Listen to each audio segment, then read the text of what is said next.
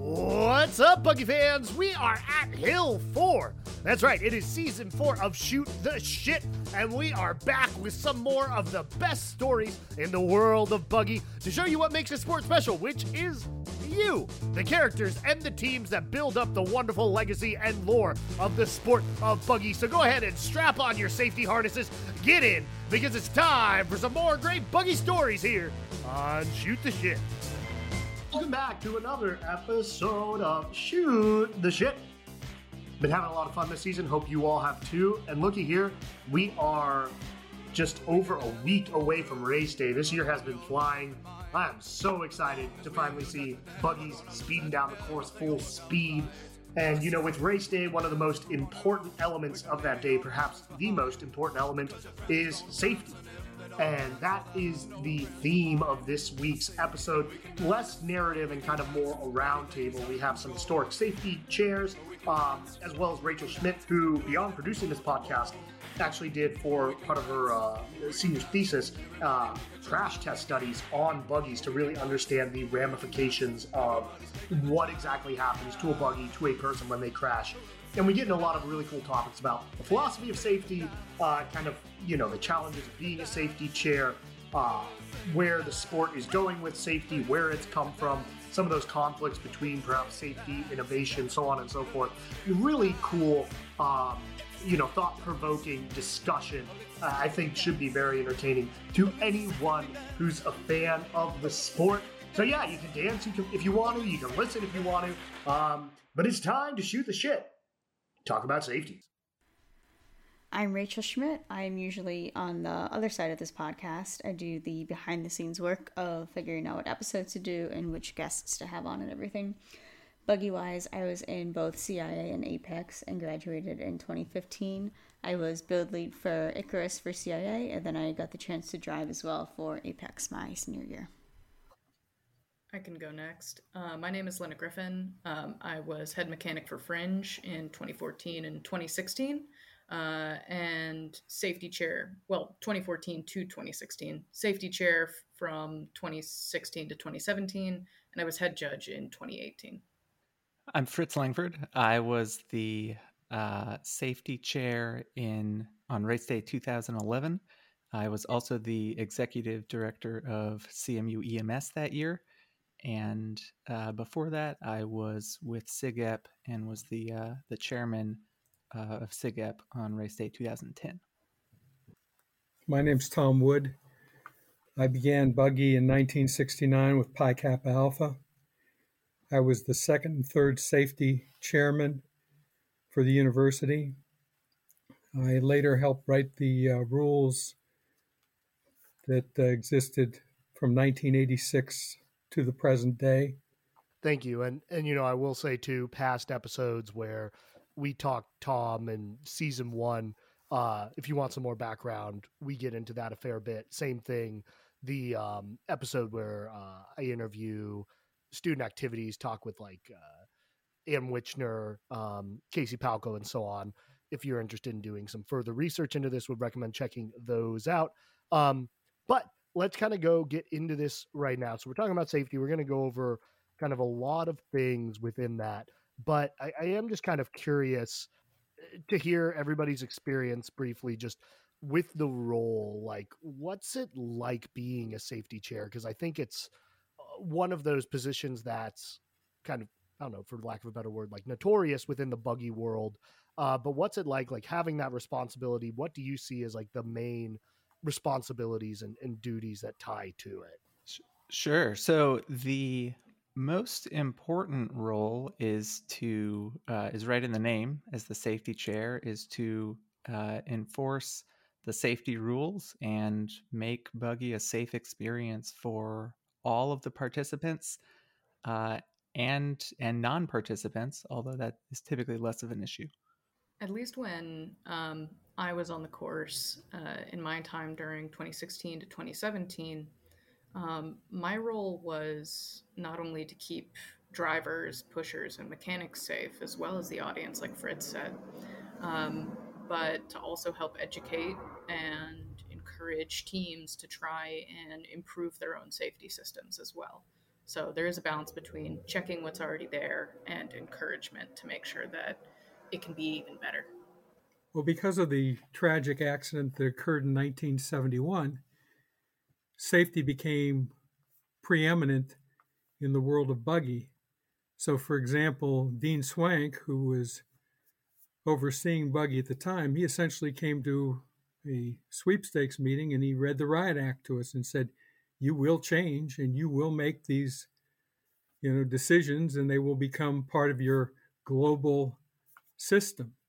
So when I was safety inspector, I was out there every night, every free roll. We only had free rolls on Sunday at the time, but for every push practice, I was out there and I inspected every buggy, every driver, every night.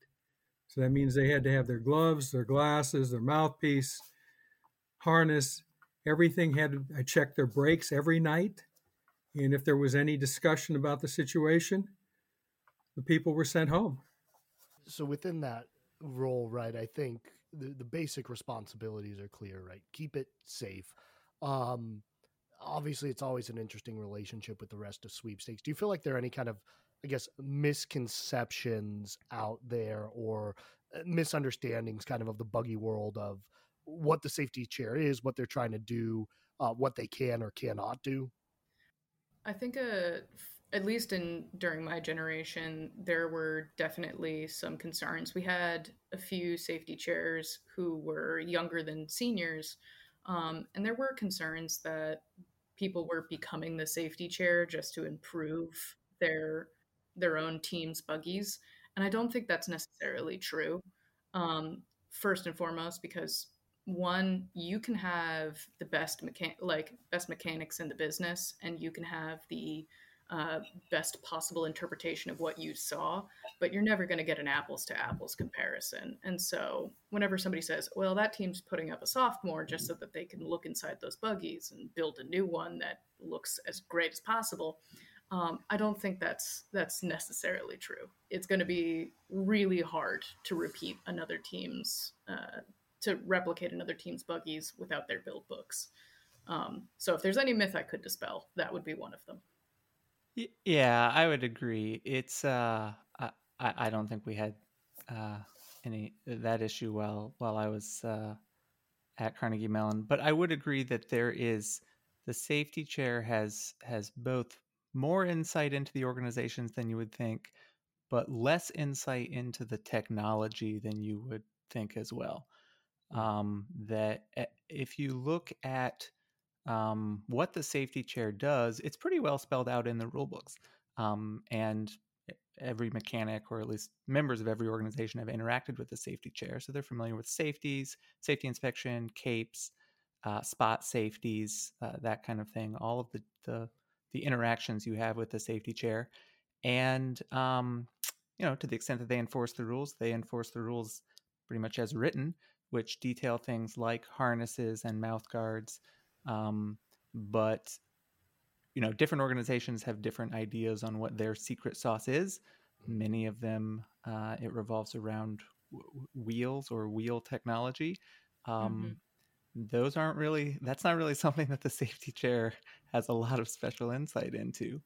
Um, and so I think there are other things like that as well. If you think your um, aerodynamics or your shell shape or something, or something that you put on it makes it faster, that is maybe tangentially going to come up in one of the inspections, but is unlikely to really come up in a way that the safety chair could glean any sort of certainly any competitive advantage.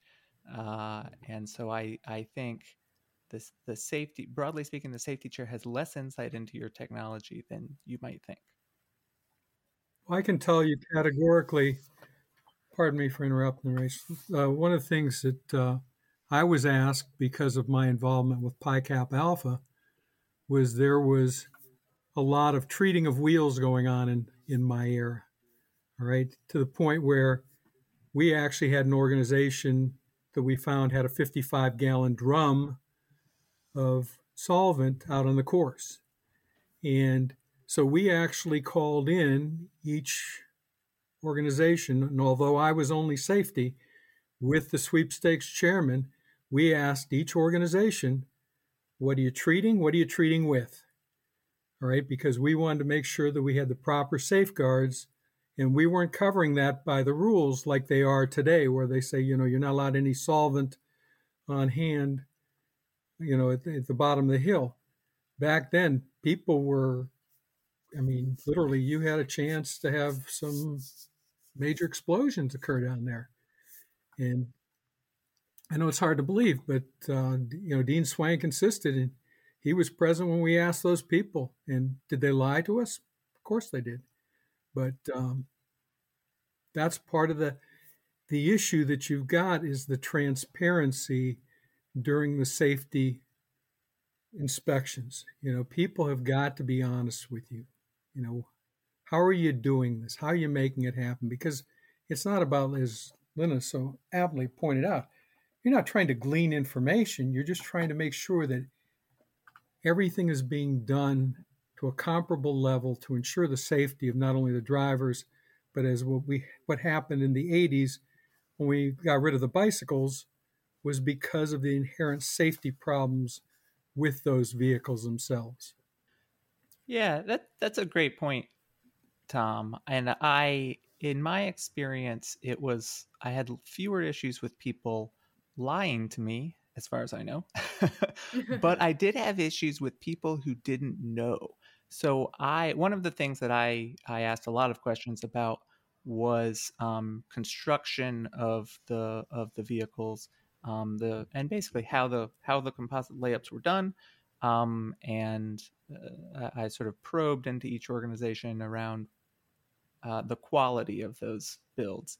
And for new builds, the people who built it were generally in the room and could answer the question. Some of them were more willing than others. But for buggies that had been on the course for many years, it was sort of surprising how little information the teams that were racing knew about these buggies, other than we've been racing them for 10 years. Okay. And by the way, the 10 safety chairs before you all signed off on it, so you're going to sign off on this too, right? And I'm like, well, you haven't answered any of the questions other than I don't know, but yeah, I guess the last 10 guys all signed off. There's a huge amount of pressure in a situation like that to approve it, and you need a pretty good reason if you're not going to pass a buggy that has previously passed for safeties or capes. Setting aside something like if the buggy was in an accident or there's been some major alteration or something, then you have a duty to dig into that. But if it's just because the previous safety chairs didn't ask or didn't care about the same things that you're asking about, it can be tough to really dig in and figure out, like, okay, does this meet the intent of the rules, and should I pass this buggy from a safety or capes perspective? That's a really awesome point, Fritz, because at least when I was safety chair, there was definitely circumstances where I was like, how did this buggy pass, for example, the sit test years prior? And so I would notice these things initially during capes and like when you go down and do your full check about the safety systems, the shell construction for each buggy, which you do once a semester as safety chair. And I would start, one thing that I started implementing, and we can get into this more later, but was checking the shell. And there was one specific buggy that I will not name that I pressed on the shell to check for delams, and the full thing just sort of caved in, and I went, oh no. So during the sit test, they were like, all right, we're going to get our driver to sit on it. And I said, no. And I pointed to the heaviest mechanic they had in the room, this linebacker looking fellow, and I was like, he's going to sit on it. And it did not pass capes that year, at least the first time. And I told them, go back, add a new framework to this. It should work. Come back and try and recaping it. I don't want to penalize you from racing this buggy on race day, but it needs to make sure, I need to make sure that this can pass a sit test to protect the driver. You understand? Yeah, and that story illustrates maybe how things change over time. When I was the safety chair and the years that I was a mechanic, the sit test was performed by the safety chair. And so literally the safety chair sat on the buggy and sort of looked at it and so the weight of the person who had been elected to the safety chair position was the key factor. Um, and interestingly, the sit test is not defined in the rules. What is defined in the rules is a 400-pound steel plate that gets lowered onto the buggy. Right. That I I don't weigh 400 pounds. I weighed about 170 when I was the safety chair. But certainly we didn't have two people, and much less close to three people sitting on a buggy. To say nothing of the fact that humans are kind of squishy and the weight gets distributed around a bit. Steel plates are less flexible and would be a significantly different load on the shell of the buggy. But the sit test is, at least in modern history, has been the way that test is implemented, and that's how it's been done. I would be interested, Tom, to know if that was originally how it was done when the rule was written, or if at any point there has been a different method of implementing that So load. that rule actually went into effect like after the 1986 races. So that would have been 1987 going forward. But when I was the safety inspector, there was no sit test. But most of those buggies probably would have passed. If you've seen the Tiger Shark 2, you can see that buggy weighed 80 pounds and probably had like 5 layers of glass. And it was, so even today, it would pass the safety tests performed by the chairman. But that's a very good point. We were very conflicted as to how to conduct that test. But what we wanted to imply was the fact that it had to be of substantial enough quality that it could take an impact and withstand a load. And I think originally we wrote it was 500 pounds, but whatever. That was our reasoning for that. And then, of course, the horizontal bar was about that came after that wreck in '79 where CIA got run into by Pica's B buggy, and we almost hit the driver's nose with the front of our buggy because we're running a Lexan windshield, and we just smashed through the front of their buggy. And I have a good video of that that's shows that wreck. It was absolutely mind-boggling, and I saw all that because I was in the lead car as a head judge that year. One thing I'm kind of curious about as we're getting into this, that kind of came up a little bit ago where you're talking about, right, you're not trying to steal tech, and that all makes sense. But I guess what motivation is there to be the safety chair, in the sense that, like, it feels kind of like a referee or like an umpire, right? Where it's like not necessarily the most fun job. It's probably a job where there's a lot of scrutiny towards everything you do. But yet it's one of the most crucial and important ones. So kind of what, I guess, drew you all, or if there are characteristics you think that kind of are representative of safety chairs. Well, for me, professional interest. I was also the executive director of CMU EMS at the time. I had sort of an interest, and still have an interest, in safety, particularly the intersection of safety and engineering. I would say, and I can't speak to what other safety chairs found motivational, but certainly the ability to see inside other buggies in a sport that is that can be quite secretive at times. I suspect is motivating to many people, but I also suspect that the opportunity to give back and to be a leader in the sweepstakes organization, for people who really love buggy, and there are many of us who do, is a reward unto itself. I became the safety chair. My own reasons were a crushing sense of responsibility to help improve the sport. And the other one was I just saw opportunities to improve certain safety structures um, and systems that either were or were not in place or should have been. So, and I can get into this later, but revamping driver training and the driver safety lecture at the beginning of each semester was one of my big goals. And outside of that, outside of just the responsibility and the if not me, who question, because I ran unopposed in late 2016 for the position. The other thing was I had built 4 different fringe buggies at that time. One with I did help build X1, so one of which had 9 wheels. So I was like, all right, I've seen all that fringe is.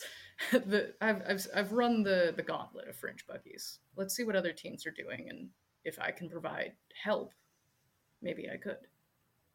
So mine was done politically because if you haven't gotten the feel for me over the years, I'm pretty outspoken about various things and I can rub people the wrong way at times. So let's say that my voice was not well accepted within the framework of my own fraternity. So they were happy to nominate me as the sweepstakes chairman, safety chairman, and everybody knew me on campus and they were happy to have me there and they knew I would enforce the rules. And that's what it's all about. And it's getting back to the previous comments by Fritz and Lena. Essentially you're operating as an auditor, and what you're trying to do is you're trying to audit this system or this process that's going on. It's a fabulous tradition called Buggy, and you're trying to make it safer and you're trying to prolong the longevity of this wonderful sport. And the only way you can do that is to make it safe. Because if there's one wrong move, the university, being risk adverse, might pull the plug on this wonderful sport. Change gears a little bit, but I think it'll spur some interesting stuff. So, Rachel, right, a big reason you're on this is you did a bunch of research and a whole project looking at essentially buggy crash tests and effects from that. So I'd love to hear a bit more kind of about what that project was like, what you found and learned from it, and how that might apply kind of to just safety within buggy as a whole. Yeah, definitely. So I did buggy crash testing in 2015 as my senior thesis project. And I reread my report today and went through a bunch of fun memories, and I wrote out some notes to make sure I remember all the pieces of it. So the context was, at that time, there had been an increasing amount of crashes in frequency and severity on the course, which really reignited a lot of community discussion. And there were 2 crashes in a row that required an ambulance and were fairly severe in injury in a way that Buggy hadn't seen in, I think, many years before that. And this included a head-first curb crash into a curb at racing speed, or at least close to racing speed. And when people were analyzing these crashes and trying to figure out how to prevent them in the future, there was a lot of kind of debate and conflicting information on what had potentially happened during the actual crashes. So the kind of core concept I was going for was, we want to learn from crashes. Why don't we crash on purpose without a human being in the buggy needing to get hurt? And we can, know where it's crashing and videotape it and put sensors on the buggy and examine the buggy afterwards and get as much information as we can from this. So the first thing I did was look at all of the EMS records that were available on buggy incidents. And it actually wasn't that many because it was constricted by how far the EMS system went, and they had changed over in 2012. So I had 6 semesters of data of incidents, which was 32 incidents with 2 hospital visits. And there's more information on that and the incident rate per semester and stuff in the report. But then the second piece was I prepared the buggies for crashing, and I wanted to make sure that they were both capable and represented real buggies on the course. So I had a new buggy that was brand new. It had actually been built like too small for any human driver, and so it had never rolled. And then there was an old buggy called Bethany who had been on multiple teams and had a long and storied history and needed some repairs. So repaired Bethany, which included a nose repair, which comes up later. And because of that, we got to compare brand new construction to an old shell repair and see how they react differently in the same scenario. So I thought that was really useful information. At the time, at least in the circles I was in, there was a lot of debate about whether it was safe to repair a buggy or if the kind of integrity of the main carbon fiber strength wouldn't work, and adding more carbon fiber to repair a buggy just wouldn't be strong enough to be safe to roll. I got this company in Ohio to loan me a real crash test dummy, which was awesome. I sent them a video of Buggy and they watched it and thought it was cool and let me just borrow one of their like actual professional crash test dummies. Except one of the things about that is the anatomy of a crash test dummy is not, the exact same as a person. And the way that a driver rotates their arms, their shoulders to fit inside a buggy wasn't possible with the dummy. And so the dummy actually wouldn't fit widthwise in the buggy, and I had to remove both of her arms. So she was a double amputation crash test dummy driver. And obviously the intent with the dummy was to be able to measure the impacts with the million sensors that dummies have. And Justin Dauber was kind enough to help me hook up all of those sensors to a solid state hard drive that we put in the buggy. But unfortunately, something went wrong with that and we weren't able to actually record the data that we had hoped to. It's like whenever you do something new, one thing doesn't work. And that was the one thing that didn't work, but we still got a lot of great information otherwise. Okay, so obviously this is not, crashing 2 buggies in this format is not necessarily statistically significant or perfect test or flawless simulation. But essentially I was just trying to add some information, more data without a human having to crash. And so there's 4 kind of main takeaways that I had from this. The first is that the hay bales work, which is not breaking news, but it's nice to see firsthand how well they cushion an impact. They are fantastic and really do their job well. The next is how the old buggy that was repaired compared to the completely new construction buggy. And it was essentially the same, at least in terms of crumple zone. The repaired buggy actually had a little less crumple zone, 4 inches, so a little more strength in the nose, and then the new buggy had 4.5 inches of crumple zone. By which I mean the amount of nose that disappeared after ramming it into the curb. And that takes some impact and some force, and there was no notable difference. And I think that's also similar to what was seen in the other headfirst crash with a driver inside. And I don't remember if they said it on the podcast, but Apex later took that information to design their buggies such that the driver's hands would be behind that portion that they would expect to be smashed into the curb in the case of this kind of crash. And then the biggest takeaway was something that I hadn't even been trying to test, which was that the dummy was harnessed in properly and everything with a real buggy harness and webbing and all that. On a buggy that had past capes and was within the rules. And on impact, it just fully shot full speed out of the buggy. You can actually hear me screaming on the video when that happened. The failure point was the attachment method to the buggy, which makes sense when you think about it because I think that's the trickiest thing. Everything else you can buy off the shelf. You can buy a harness that's rated and tested professionally for rock climbing or whatever. You have the helmets, you have the webbing that's rated to a certain standard. But the one thing that's really not is those harness attachment points for how you're actually connecting that system to the buggy. And if those aren't strong enough, then you can have the best harness in the world and it won't really do you any good. And this buggy was within the rules. It had been checked by 2 safety chairs that Cape buggies, and a similar thing happened in the Fringe crash. And I think that year's Fringe team did a really wonderful thing in setting this incredible standard for being transparent and explaining to the community exactly what happened to help other teams avoid the same mistake. And I think probably other teams would have had a similar thing happen if they had been the unfortunate ones to crash headfirst at speed.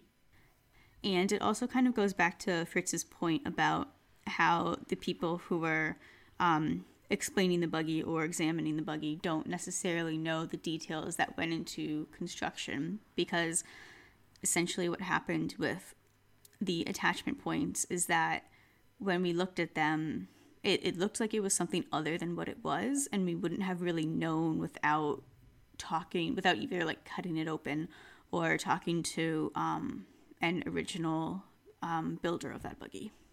And so I would advocate for a more scrutinized CAPES check of the harness points and the actual construction of what went into them, or even some sort of standardization for how hard points are attached and how much they need to be bolted through, like all the layers of carbon fiber and the amount of surface area that the plates or whatever they are need to have.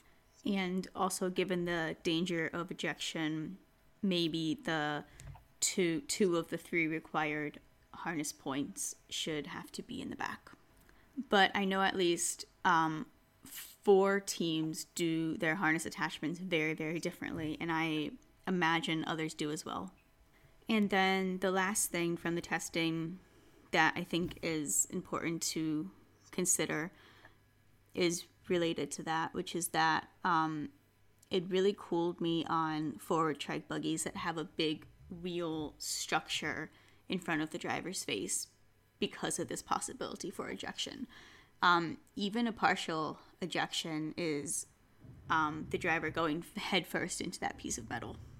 And I think we've been lucky that actual ejections have been reverse trike or, from what I hear, because I wasn't a safety chair and I haven't seen inside buggies, but from what I hear, very minimal structure in the front.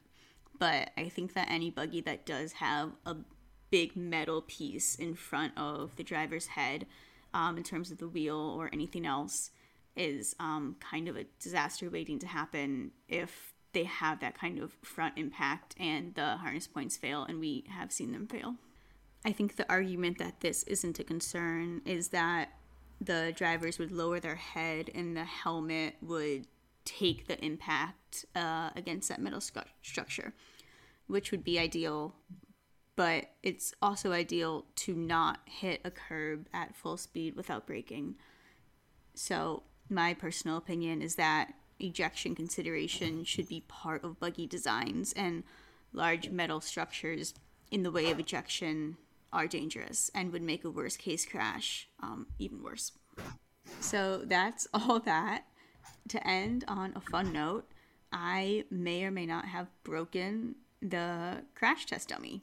It allegedly didn't work anymore when I got back to the factory, and we were also unable to recover any of the data from the sensors. So it was either defective at the beginning, or it got damaged in shipping, or a Carnegie Mellon buggy crash was too much for this crash test dummy. And opening this back up to the group. I was wondering if you had any data on the actual speed at which the buggy was traveling at the time of impact. 35 miles an hour. Wow, that is incredible. Yeah, I kind of skipped over this in the interest of time, but the main purpose of doing the EMS incident analysis was to figure out what specific scenario I wanted to crash test in order to get the most useful information, because obviously you can really only crash test a buggy once because it's ruined after that. The other question that I would have for you, Rachel, is when you were talking about repairing the buggy, was it a carbon fiber layup to begin with? Yes, it was a carbon fiber monocoque. I could be wrong, but I think that's what all the buggies on the course are right now. And it had worn down to the foam, so I added just some localized carbon fiber on top of those problem areas. So, were you able to find out what was the pressure in pounds exerted upon the harness when it failed? Unfortunately not. The data we got back from the sensors was just noise. So that part didn't work. I think it would be amazing if someone redoes that with it, figuring out what went wrong and hooks it up correctly. But from the video, you really don't see any difference in momentum from the buggy hitting the curb and the dummy ejecting outwards. So I think it was pretty instantaneous. Those harness points just ripped right out. And that was really shocking and eye-opening to me, especially because mechanics from 3 different teams helped me with this. And no one raised a red flag about the attachment points. And this was actually after the Banyan crash. So we all should have really known better. But it still happened. It still failed. We still didn't notice. And I think there's a real lesson in that. Now that we know this is such a ripe potential of a failure point, I think it would make sense for teams to really look a lot harder at what their attachment points are and how they're doing them and how they would hold up to that kind of an impact. Well, the good news is about that is there's actually been, thanks once again to the endowment fund. I cannot stress enough just how cool the endowment fund is for testing out new safety regulations. Wade Gordon, I believe a SDC alum, was able to get a pulley system to actually test out harness points up to 400 pounds or something like that, or even more, in order to make sure that harness points would hold within the monocoque. So I think that's incredible. I think the next step would probably be making sure that we can design and develop a safe harness for all drivers that can meet the same standard. Yeah, absolutely. I think that's a great example of the community and the funding and the willpower all coming together with the experience to improve the testing on the buggies. That I think one of the themes here has probably been the load cases that we do during safeties and capes are not super representative of the loads experienced on the buggy during a crash. One of the things that this crash testing showed is what those loads during a crash really are, and allow us to go back and work on the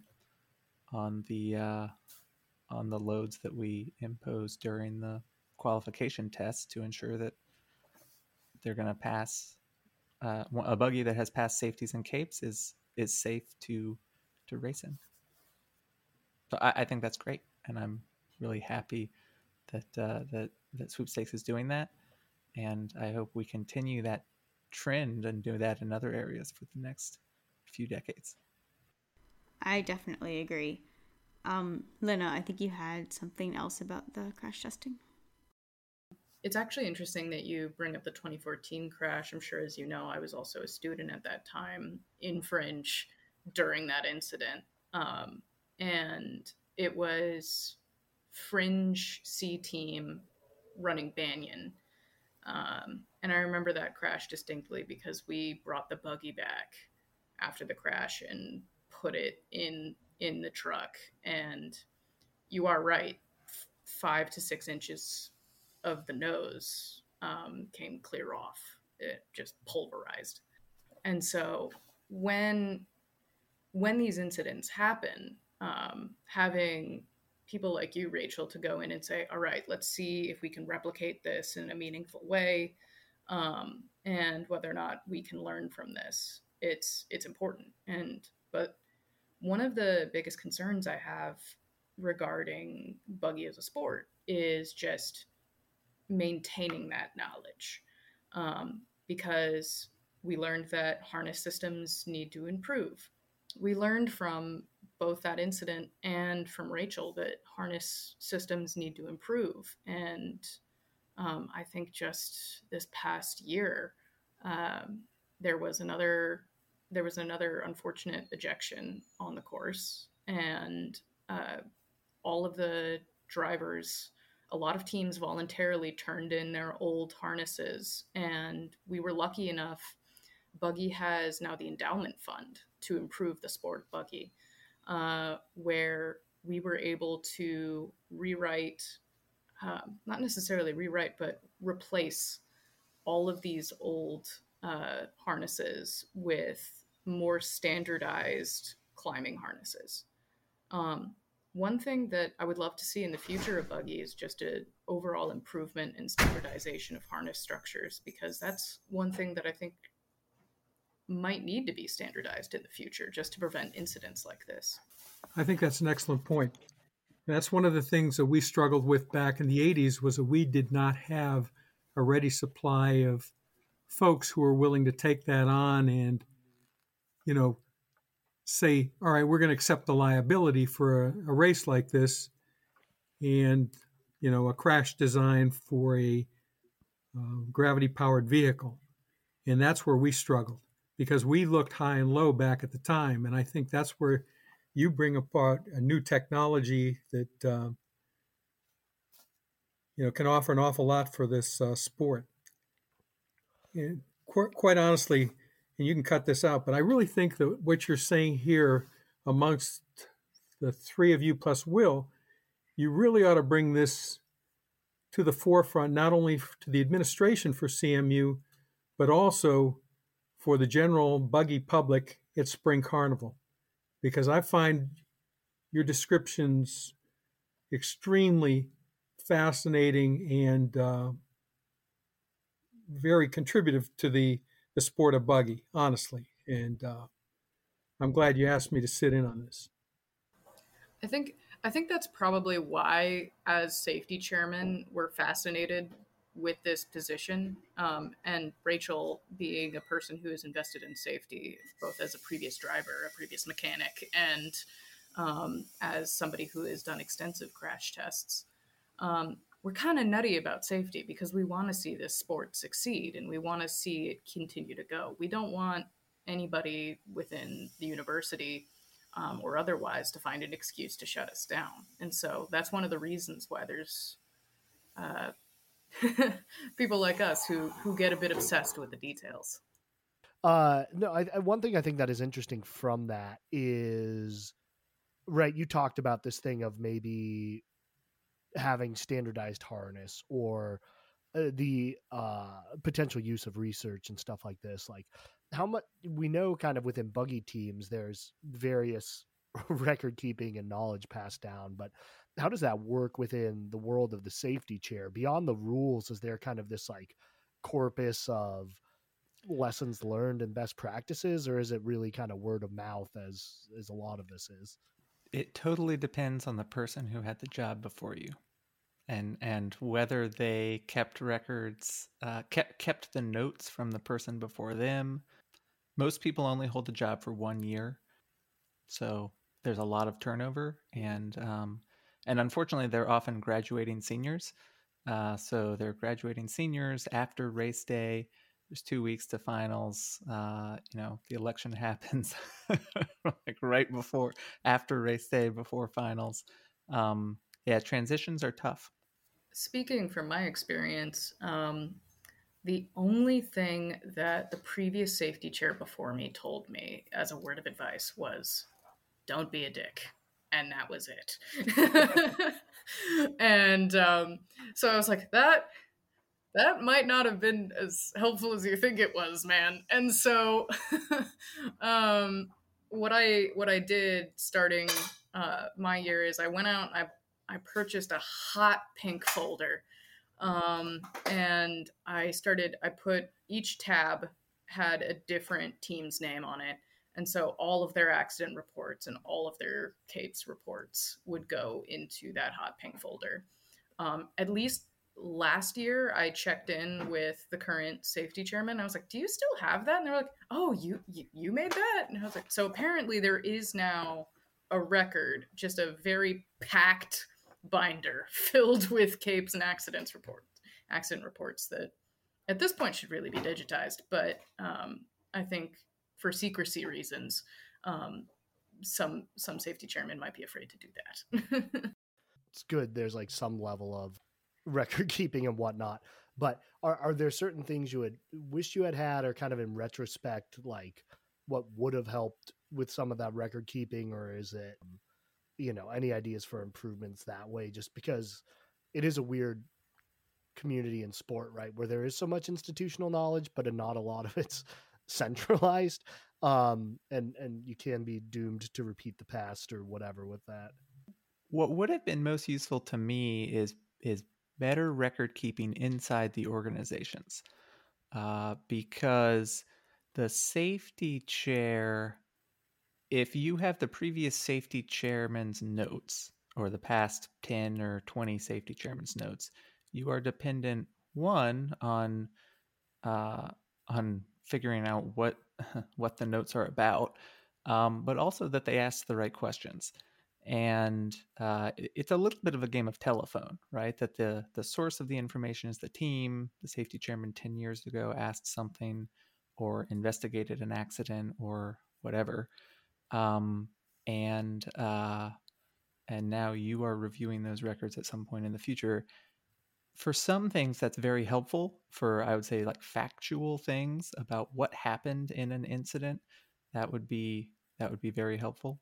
The the records of the photo galleries on cmubuggy.org did not exist or were in their infancy when I was the safety chair. I suspect that those roles reports and photos are quite useful to today's students and today's safety chairs. I really do agree with you, Fritz. I think having that institutional knowledge is like incredibly essential, because one, you'll be able to figure out as a team, like not just from a safety chair's perspective, but from a mechanic's perspective. If you're coming into a team that's been running the same buggy for 10 years, and you don't have a build book for that buggy, and you don't have records of like, these are the common parts that need to be replaced. Here's something you need to pay special attention to. Here's how you align the wheels of your buggy, which some teams don't need to do and some teams really need to do. Having that information is crucial, not just from a safety perspective, but just from running your team and making your buggy fast. So if you aren't keeping a build book, even if you aren't building, but if you aren't keeping a build/maintenance book, you should. It's important. Yeah, I agree. And even back to, things like we were talking about harness attachment points. How is the harness attached on this buggy? You see a spot of structure that looks pretty firm, and there's a bolt that runs through it. Is it reinforced, or did someone is that a single layer of carbon fiber over Nomex core with no reinforcement around it, and it's gonna tear out? Does anyone know? Does anyone know the answer to that question? You probably can't tell from looking at it. How about that windshield, which the rules say has to be attached? I think it says like it has to be attached in a manner acceptable to the safety chairman. What is the windshield made out of? The rules specify a thickness and a material. I suppose you could take calipers and measure, although when it's installed, I suspect that would be difficult to do in practice. I don't know how you would verify the material. You can check the material. I actually had an organization lie to me and tell me that they were using Lexan and it turned out to be acrylic, and it fractured during free roll. I have a feeling that might be more frequent than we would like. I don't have any evidence of that, and I suspect that there are teams who don't know. Well, I bet you're right. It's tough to tell just by looking. You're absolutely correct. Yeah. So, if it was built many years ago, if those records aren't present, the irony, of course, is that the type of team that keeps those records year after year is probably the type of team that checked to ensure that it was really Lexan and it was the appropriate thickness. The problem comes when it's a buggy that the build book has been either lost or stolen. And to reference a previous podcast episode, which was about build books, Brazen is a buggy that is running this year, and it was built nearly 23 years ago. We don't know where the build book for that buggy is because it's been supposedly absconded with, to the best of my knowledge. And so those teams, despite the fact that that buggy is built like a brick house, have to figure that out without a build book. The team that's now using Brazen. Quick meander past this topic. Tom, is it true that you threatened to hit some windshields with a baseball bat when you were on the course? We did. We actually had driver training, and I took a ball peen hammer and hit it on our buggy to demonstrate to the drivers this is what should be able to happen. If you have a properly treated Lexan windscreen, it will not fail. Lou Conley and I demonstrated that to the drivers. We used to show up and have a drivers meeting and demonstrate to them, look, you should be able to feel safe putting your face in front of these things because this is how strong they are. I will say, when I was a safety chair, I did use that I use that as a threat whenever people would be like, no, we can't give you a sample of this material. And I'm like, do you want me to smash this with a hammer? It wouldn't even take that much effort. Honestly, if it was an acrylic, you should be able to smash it with the end of a screwdriver. Just give it a good whack. Yeah, so I think kind of continuing on forward looking as we're sort of talking about different recommendations and stuff, like what do you all see as some of the biggest safety issues facing Buggy right now, or changes or things to implement to kind of make it better, safer for the future? Is there anything that kind of jumps out at you? I'd say the biggest concern about safety right now in Buggy is maintaining the rule book and loss of knowledge due to COVID. There was a lot of institutional knowledge that unfortunately got lost during the COVID years, as we'll call them. And you see that on the course with certain teams. Another thing that I would say is a huge concern is year over year, we see teams and chairmen vote on rules to improve the rule book, say at the end of at the end of fall semester, or then in spring semester. And then somebody forgets to actually update the real doc and then push that to the site. And so we have all these old versions of the rule book going around that say contradictory things. I believe as of right now, the rulebook on cmubuggy.org is the most recent one, and we have some of the recent safety chairmen and past members of sweeps to thank for that. So I have a number of issues. One is fastening devices, constructional components that people make themselves out of carbon fiber, like axles. I have a perfect example right here, which is a wheel with a ceramic bearing in. I can't tell you how many times I've been at the corner during free roll and I've literally had a wheel come off the end of a spindle because the ceramic bearing blew up going around the turn, and I have to, one, jump away from the vehicle, the buggy, and then everybody's scrambling to get the wheel, and they're not concerned about the driver at all, right? So you put the driver in an unsafe condition, because you use these blasted ceramic bearings. And the problem that you have is you can't tell if one of these things fails. So if you drop this from waist high while you're prepping it, I mean, they go fast down the hill. I get it. But the fact of the matter is, you drop it, she's going to fracture, and you're not going to know it till it's going around the turn at 35 plus miles an hour. That's insane. When you know perfectly well, you can get one of these babies. All right, that's a steel bearing, and it'll roll plenty fast, and you're not going to have any issues with it. I think many of the things that fail are things that the organizations would do well to improve both for a safety effect, but also just so that the buggies work better, so that they go faster, they actually go around the course and they cross the finish line.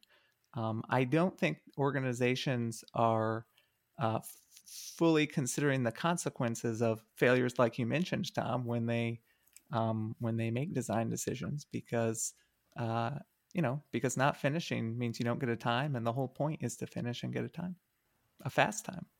It's sort of like that bump and run on Hill 5, right? Right. Yeah, right, exactly. So and that's another great example, right? Bump and run, and missing the push bar or diving for the push bar is another one that is, diving for the push bar is not obviously a safe thing to do. It's exciting. It's exciting. It's a photo finish. So the question was, where are there opportunities to improve the safety of the sport? One thing I would look at is everything that happens outside the course. There's a huge focus, particularly on race day, on the actual buggies going around the course. I think everything that happens leading up to that is has substantially less oversight. And that's things like where machining takes place. People are working with materials that require special handling in order to get the material properties right. Doing composites and composite layups is very common in buggy these days, and it's easy to do something wrong that has an impact on the material property. I do think that sometimes, in the interest of, there is certainly a spotlight on the course on race day, and it is appropriate for the rules to reflect that.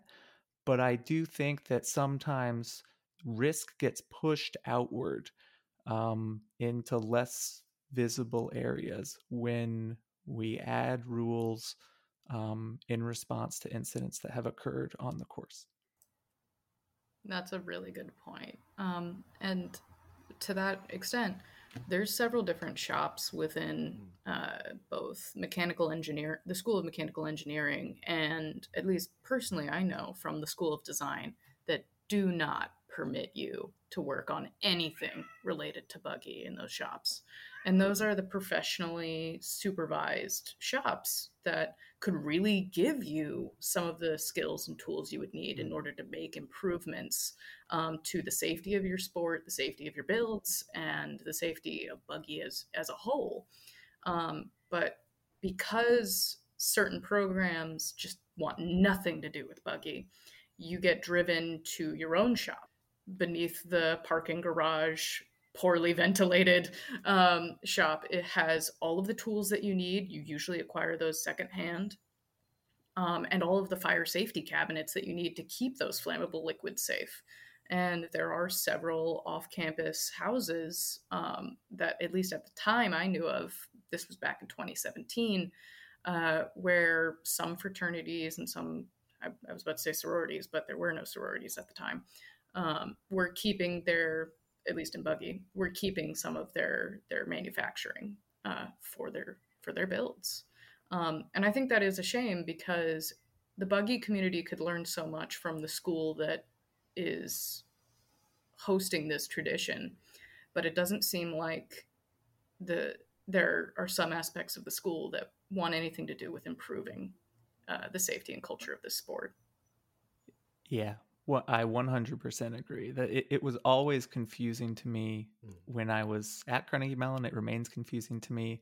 The school's relationship with Buggy uh, is very strange, and yeah, I totally agree that this the school should encourage people to use uh, the machine shops and construction areas that are part of the school's academic program. The mechanical engineering machine shop was a classic example of that, just because so many mechanics are in that program in one way or another. And they didn't want anything to do with Buggy. You were prohibited from working on Buggy in those shops. They didn't want anything to do with it, and I always thought that was a shame because um, both the tools were better, the oversight was better. I thought you could learn a lot. The machinists were pretty good. You could learn a lot from them, and that I always thought it could be a symbiotic relationship, that both the students and the department could get something out of that. And it has not turned out that way over the past few decades. Cool. So really kind of just open it up, but are there any other, I guess, just kind of suggestions related to safety, and if maybe not suggestions, just kind of reflections on maybe the state of the sport, where it's going, and I think we've covered a lot of kind of recommendations and philosophizing, but any kind of thoughts you may have or questions for the group about sort of where stuff's going and what the future of buggy safety looks like.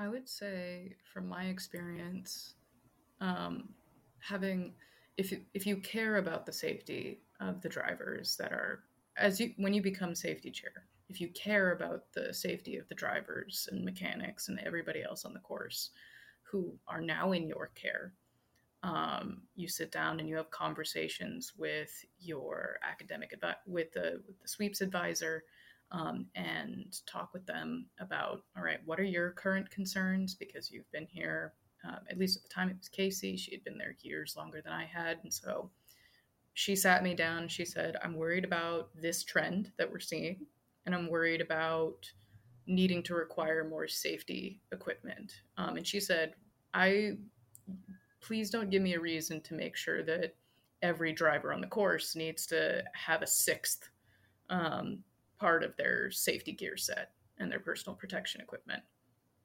Um, and I will say, the stress and pressure that gets put on one student. Ann Wichner came up to me and she was like, I need you to watch this specific documentary about the Aggie bonfire incident in the 90s, and come back to me and tell me what you've learned. And I sat down and I watched that documentary. It was properly dramatic. And she said, make sure that you need to make sure that we are safe enough to ensure that this sport continues to keep going. And that is a lot of responsibility on the students. But a current student will understand the culture of the current students running in Buggy better than, say, administration. However, I wouldn't change my experience for the world. It does stink when you have to DQ a team that you've been rooting for because they failed drops or something benign. But rules are rules. I would say, if there were certain things that could be outsourced to ensure better safety, that would be great. So a few examples of that to reduce pressure on the safety chairman would be ensuring that there is a list of acceptable and prior approved helmets that can be easily purchased, so that we don't have every single different helmet under the color of the sun on the course of race day. Having these pre-approved, like, these harnesses are approved, these race day helmets are approved, here are ways that you can improve your shell and your shell to make sure that this is good, and would adequately be safe and pass capes. If you want to improve this, please talk to this person. If you want to test this, please talk to this person or outsource it to this company. Those sorts of things would be helpful. We don't expect the safety chairman to do the same job as the fire marshal does each year. And so I do think that there are opportunities to improve and outsource certain tasks that the safety chair does. I'm not saying outsource everything, but coming from the world of furniture design, we actually send out a lot of prototypes to third-party testing systems to get those run and tested to make sure they fit requirements. And that's something that doesn't go away past college. Had I known at the time I could have done that, or sent something out to get tested to see if it truly could meet the requirements needed on the course, it would have been amazing. Tom, I think you had something to say. Well, I had a question to ask you, you and Fritz both, because obviously this didn't happen in my day, but you see so many people out there now with tents every weekend. Did you ever go in the tent and see what was going on in the tents for inspection as safety? Yes, when I did spot safeties. So you did a spot safety inside the tent then as well. So actually, you could be acting as a fire marshal. Yes. That was generally at the team's discretion. I would say I'm doing a spot safety, and some teams wanted to do it outside, and some teams said, well, we don't want anyone to see inside the buggy, so you have to come inside the tent to do it. See, that's the point I'm getting to, is because like truck weekend, there's no fire marshal there. Yeah, and the fire in recent history, I think the fire marshal's been out on. Well, he didn't say he was coming out. I've sat on buggy ops meetings on Tuesday nights, and it is the some responsibilities or some expertise has been delegated to the fire marshal, or we take advantage of their expertise. And I'm not sure that has been a stress reducer for the students involved in sweepstakes. There were fire safety disqualifications in 2010 and 2009, and I'm not sure that the sweepstakes chair would say that their life was less stressful because of that. The outcome was what the outcome was, and the input of the fire marshal was the most was used as the input and as the basis for disqualification. Those decisions were controversial. One was more controversial than the other, but they were somewhat controversial. And I would also point out that in both cases, the following year, the chairman voted to grant relief to the affected organization to allow them to participate again. The rules specify a period of time of 15 months for disqualification, and in both cases, the organization was not prohibited the following year. So, just sort of some notes on how outsourcing has worked in that particular case. And I think the fire marshal is great. Both fire marshals that I worked with, both obviously Fire Marshal Bob and his successor, were both great. And I'm really happy that they were there and they could lend their expertise. But I would say that they were less plugged into the day-to-day of Buggy. Obviously, as Tom pointed out, it required them to come out and be present. So there's pros and cons. Yeah, and I'm hearing what you're saying. To clarify my statement, I think the fire marshal being present is important, especially considering past incidents where there have been fires in trucks, and that made having the fire marshal there a requirement. But I think if we expected the safety chairman, on top of everything else they need to learn in order to run their job successfully, to learn how to tell what xylitol smells like, or what to be looking for when they go into the tents, or to the trucks when they accompany the fire marshal on these safety checks. These sort of things would be more additions to their role. And as the rules get edited and get longer and new changes are made, the role has to change every year in order to accommodate it. And so I would say if there are opportunities to say, I would like you to go get your safety equipment from like accredited to this standard.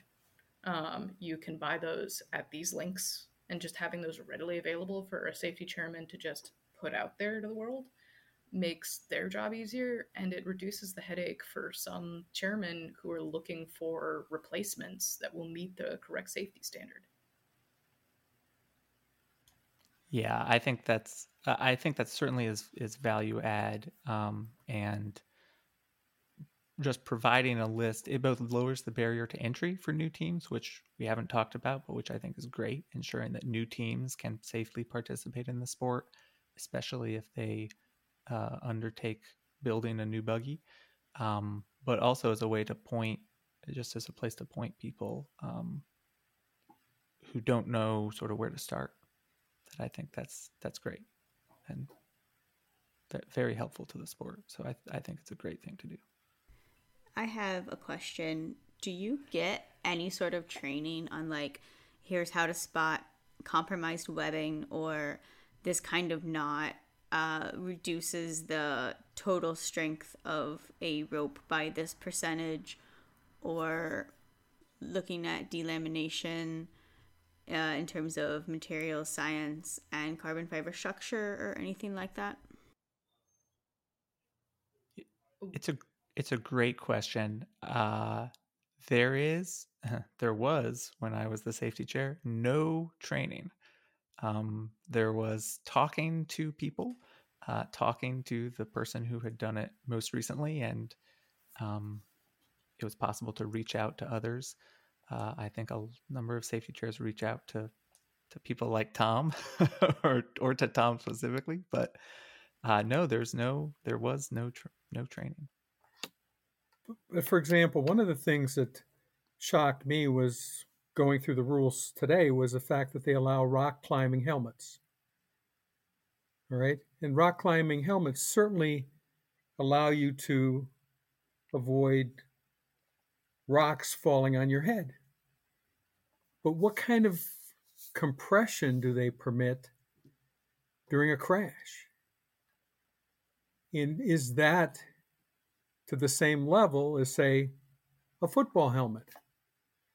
You know, some of these new foam helmets that they've got coming out today. You know, shouldn't you really be worried about, you know, how your head gets, or how the buggy gets compressed in front of you, as opposed to you're going to hit this hard surface and now it transfers directly to your neck and spine? I don't understand the rationale. I get your climbing rigs, but I'm not understanding the helmet. I think another huge problem is just that there's nothing quite like Buggy anywhere else in the industry. And so any training you get is going to be from previous safety chairmen and what you've experienced in your own shop. And for some teams that build every year, that's you have supposedly a wealth of experience. And if you've participated in a build, you have some experience to speak to as a safety chairman to that end. But for some safety chairmen who haven't built before, they go in and there's a lot of like past experience they need to draw on from other past safety chairmen. If in an ideal world, a former safety chairman would be teaching a Stuco on how to do this, but for like one student, and that's like the next safety chair. But with that being said, that's just there's no time for that to happen because some safety chairmen are seniors and are graduating the same moment a new safety is coming in. Because of that, I actually created a former safety chairman like Discord that's very exclusive.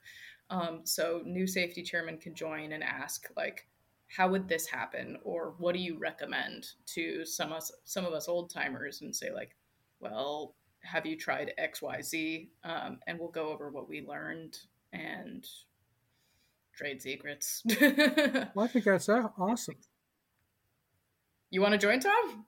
Absolutely. Just give me a link. Tell me how to do it. Will do. I'm not technically savvy, although this device that you gave me today works fantastic, Rachel. I have a question, though. So if you haven't been on the course recently, I'm confused by the double hay bales on the inside of the course. All right? And the reason for that is because as you're going around the turn, that course is sloped towards the inner portion of the turn. All right? You've taken away 12 to 15 inches of driver banking that she can use to go around that turn and make that course more successfully at higher speeds. So I'm not understanding why you want to put her at the crest or over the side of the hill towards the outer hay bales. And we've seen very few wrecks head on that inner side of the hay bales. And I'm just very interested in hearing what the rationale is for doing that, because I think it's defeating driver safety. Yeah, I can't speak to that specifically, but I think you bring up a great point. Well, two important points there. One is that it is possible in the name and interest of improving safety to make something less safe, and that is something we should certainly all be wary of and conscious of as we attempt to make the sport safer. And the second is the role of judgment and who makes decisions like which areas get hay bales and which get double bales. I don't think the rule book specifies where those go, and so I think it's up to the discretion of the sweepstakes committee in any given year. And I'll say, I don't know. I don't know which areas are double baled today or what the rationale for that is. From that light post entering the turn all the way around past the first tree are all double baled now. Interesting. Which is, like I said, causes you to automatically move out. And now if somebody's trying to pass, just creates a lot of conflict. Something, hopefully, the listeners, if someone more contemporary finds out, let us know in the Discord. I don't know if you're on the CMU Buggy Discord, Tom, but cmubuggy.org/chat. I'll write that down. Thank you, Will. Tom, you asked about the carbon fiber repair earlier. Was there anything further you wanted to say on that? Yes, because I've found that, for example, I've actually been out at Boeing because I supplied them with the E36 material that they use for making their frameworks for the carbon fiber, because it's got low expansion characteristics. And they were very reticent to, they use pre-preg everything, and they weren't really keen on doing repairs, right? They'd rather do new. And maybe it's because they're flying at plus 600 mile an hour and maybe a little less problems.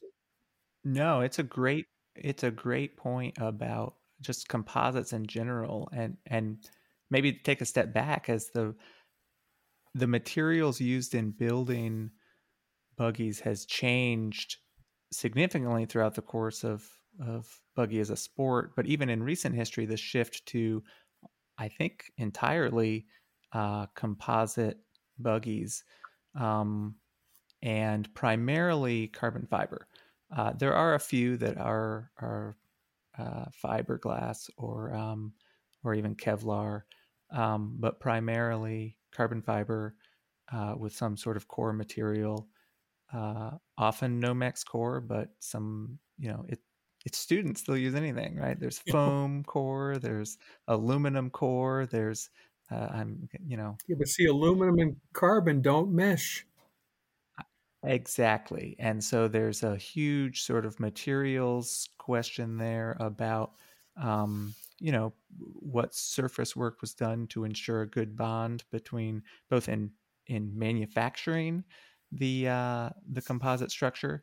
But then also, as you pointed out, repairing composite structures is a whole nother thing. And industrial applications typically build new replacements rather than repair. Partially that's due to the difficulty in repairing, and there's also, how do you ensure you have a good bond on from the new layer onto the old layer. That it's a very difficult thing to do. I have seen composite buggies repaired with essentially with steel plates. That is one way to go about it. But even there, you have to ensure that what is the steel being bolted to, and is that all you're doing is changing the load path? Can that take the load? It's a these are complex structures, three-dimensional, that at the end of the day are being built by college students. And so there is necessarily going to be some variability in the build quality. In industrial application, there's a huge quality assurance process. You mentioned going out to Boeing. I'm sure there's a huge QA process there that touches every element of design, engineering, manufacturing, supply chain, how the materials are manufactured, stored, handled, temperature variations, and yep, temperature and humidity. None of that is present in or as far as I know, present in a college setting, nor do I think it's sort of reasonable to expect that it will be. Probably want to start getting toward just final thoughts and statements or whatever, so it doesn't get cut off. Well, I'm good. I found this to be extremely enjoyable just speaking to you all. I really appreciate the invite. Yeah, same. And thanks, Tom, for participating. It's always a pleasure. Yeah. It's been a pleasure. Yeah, thank you all so much for coming on and bringing your expertise and thoughtful insights to this topic that's both important and can be difficult. I'm still amazed by your senior project. That was phenomenal. Yeah, absolutely. I'm really excited to read that report. Sweet. Well, I think that was a really, really, really cool discussion. Hope y'all enjoyed that. Hope y'all enjoyed all this. I think this is the last episode of this season of Shoot the Shit. As always, hop on over to our Discord, cmubuggy.org/chat, and let us know what you think about this episode, about the season, about future seasons, about your life, liberty, pursuit of happiness. It's been an absolute blast hosting this for y'all. But we like to do this as a ramp up to race day, and race day is pretty much here. You can hear my voice again. I guess not an officially Shoot the Shit sanctioned activity, but I will be hosting the 2023 race day preview show next Wednesday, April 12th, 7 p.m. Eastern on WRCT 88.3. Streaming information will be available as well at cmubuggy.org, but that is always a little bit of a chaotic blast. So definitely tune into that. And then we'll be doing the races as well next weekend. Again, WRCT 88.3, CMU TV, cmubuggy.org has all of the stuff that you need to tune into that. Get your fix of sweepstakes action. So everybody get excited. Thank you to our guest this week, and Rachel Schmidt, doubly so for joining us, but also for producing this, for producing everything with Shoot the Shit. Really makes it possible. Buggy Alumni Association as well, and you, the listeners. So thank you very much, and see you hopefully at Carnival. This is Will Weiner for Shoot the Shit.